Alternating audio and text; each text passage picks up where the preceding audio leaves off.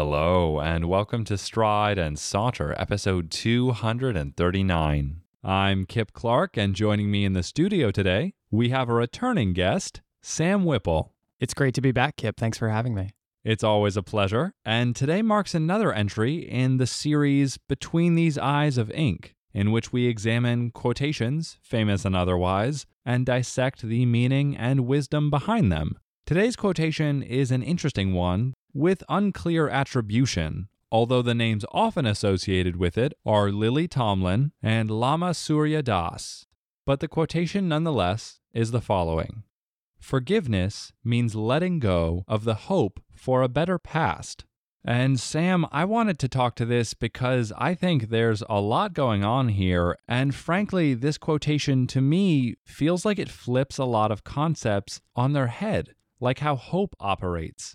But before I get into my feelings on it, I'd love to know what your initial impressions were after reading it for the first time. Yeah, I'm glad for a chance to unpack this particular quote, and I think you've identified one of the most interesting and also significant parts of it lyrically for me, which is the mention of hope. You're exactly right that it flips the expectation of how we expect that term to be used on its head, which is part of the reason I enjoy this quote so much. I think it's very artfully phrased, and the way that we have an expectation for a past that we create in our own minds is drawn out in a really nice way in this quote.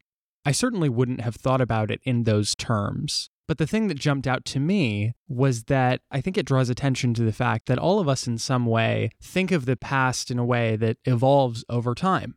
Naturally, as our own pasts get bigger and bigger, as we move inevitably into the future, and our past as a concept, as a world grows, there's so much that we do to change it and explore it and find new ways of connecting it with who we are today.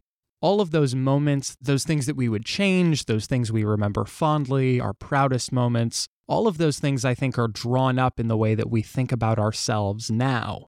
And imagining the past as something that is changing along with us, I think is a really interesting concept borne out in just a few words here, which is one of the reasons it impresses me so much. But the idea that we could imagine something so rigid and fixed as the past as something that changes based on simply the way that we think about it is a really important reframing.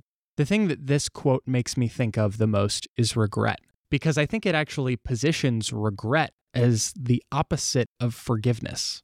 Forgiveness being something that we give to another person in some way, but also as something that is really about ourselves in many ways. And I think it's important to acknowledge here that forgiveness is, in fact, very much about the way that we look at our own past, and not just about relieving the pressure we may give to another individual for an action that they've committed, something that we've done ourselves. Regret may not itself be the hope for a better past, but I think the knowledge of those regrets is what leads us to wanting to change those circumstances by being better in the future. I wonder if this quote doesn't also lead us to the fact that forgiveness is as much about the future as it is about the past itself. That it's about changing the circumstances that create who we are today by changing the person we thought ourselves to be. There's a great deal of insight in everything you just shared, and I really appreciate it, especially your points on the past, because to your point, it is going to continue to expand as we live forward in our lives, and as a result, there are more details, more stories, more characters, if you will, to consider and keep track of as we go forward. And the more people we know, the more relationships we have, arguably the more complex our relationship becomes with ourselves, the more people we might have who harm us, including ourselves. And as a result, the more people we might have to or might consider forgiving. And that's not the only point you made that I really loved, but you also noted that you can't change the past, and I agree that it's rigid, although Orwellian warnings might tell us that people who control that narrative actually control what we remember of the past and make it feel more fluid. And though I won't go down that dystopian branch, I do think experiences like therapy or other reflections on who we were, however unchanging that might be, allow us to take different perspectives on this thing that isn't changing And I think that's really helpful and valuable. And arguably, although this quotation doesn't say it in quite this phrasing, forgiveness is one of the kindest things you can do for a person you once were, or at least your recollection of who they were. And I think it helps a lot of us to move on from pains that we cannot always confront. And I say all of this without believing that forgiveness is easy or always apparent or even straightforward on an emotional level. But I do agree with the implications of this quotation that it's something worth doing. And what I really love, as you said, about the artful phrasing here is that the author said forgiveness means letting go of the hope.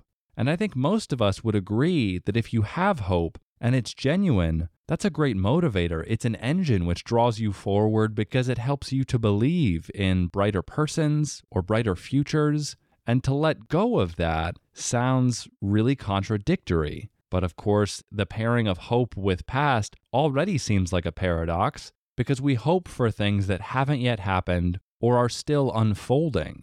And to me, this author brings up the brilliant point that whether things have happened in the past, future, or present, if you're human, you're still just as likely to dwell upon them in your thoughts, and at times it doesn't seem to matter if something happened in the past, present, or future. We as people tend to mull it over and tend to dwell on emotions and thoughts. And this wisdom of letting things go, I think, however hard, speaks to the value of detaching yourself sometimes, especially from things that are only bringing you pain or reminding you of pain that you can't go back and reverse. The other thing I really appreciate about this quote is that I think it opens up the world of the past, of our personal past, of others' pasts, in a way that we would typically think about the future. The other thing I'm reminded of is a quote typically used as an admonishment for procrastinators like myself, which is, your future self is talking bull about you. The decisions we make now will ultimately become a part of what a future self believes were the mistakes of a past self. But what I'm getting at there is that we think of our futures as a web of infinitely possible arrangements and eventualities and possibilities. We don't think about the past in that way simply because we know one way that things have already happened. But the very fact of human interaction in all of those moments, and of there being so many different versions of a past that any one of us could call to mind simply by virtue of having lived as far as we are, you and I both here could recall various versions of a past that each of us have been party to and have intersected with at various points. I appreciate that this quote suggests in a way that we can view the past as having that same kind of potential for possibility, that we can remake it in our own minds in a way that allows us to acknowledge that we do in fact hope for a better past, that we do imagine that there are things that we can change about who we are, about things that we've done, about ways that we've chosen to live our lives. Even if this quote, I think, is ultimately somewhat somber in the fact that you've noted we have to relinquish that hope for a better past, that potential for changing one's circumstance and for one's actions. But I think it opens the door to allowing us to interpret our lives in different ways. And that, I think, really gives us the potential for reinvention in a positive way. If we were to think about how one's actions leading up to a moment where we could acknowledge that we can let that hope go, I think there's something really positive about knowing that we can let go of the kind of burden that regret leaves us with. I think that that's something this quote speaks to, that forgiveness, particularly of oneself, means, yes, letting go, but relieving oneself of that burden. And I think that would ultimately be something to be valued and to strive for. I think you're spot on in bringing up the forgiveness of oneself, because I would argue that's one of the most common forms of forgiveness, if not on some level the only type of forgiveness one need find in life.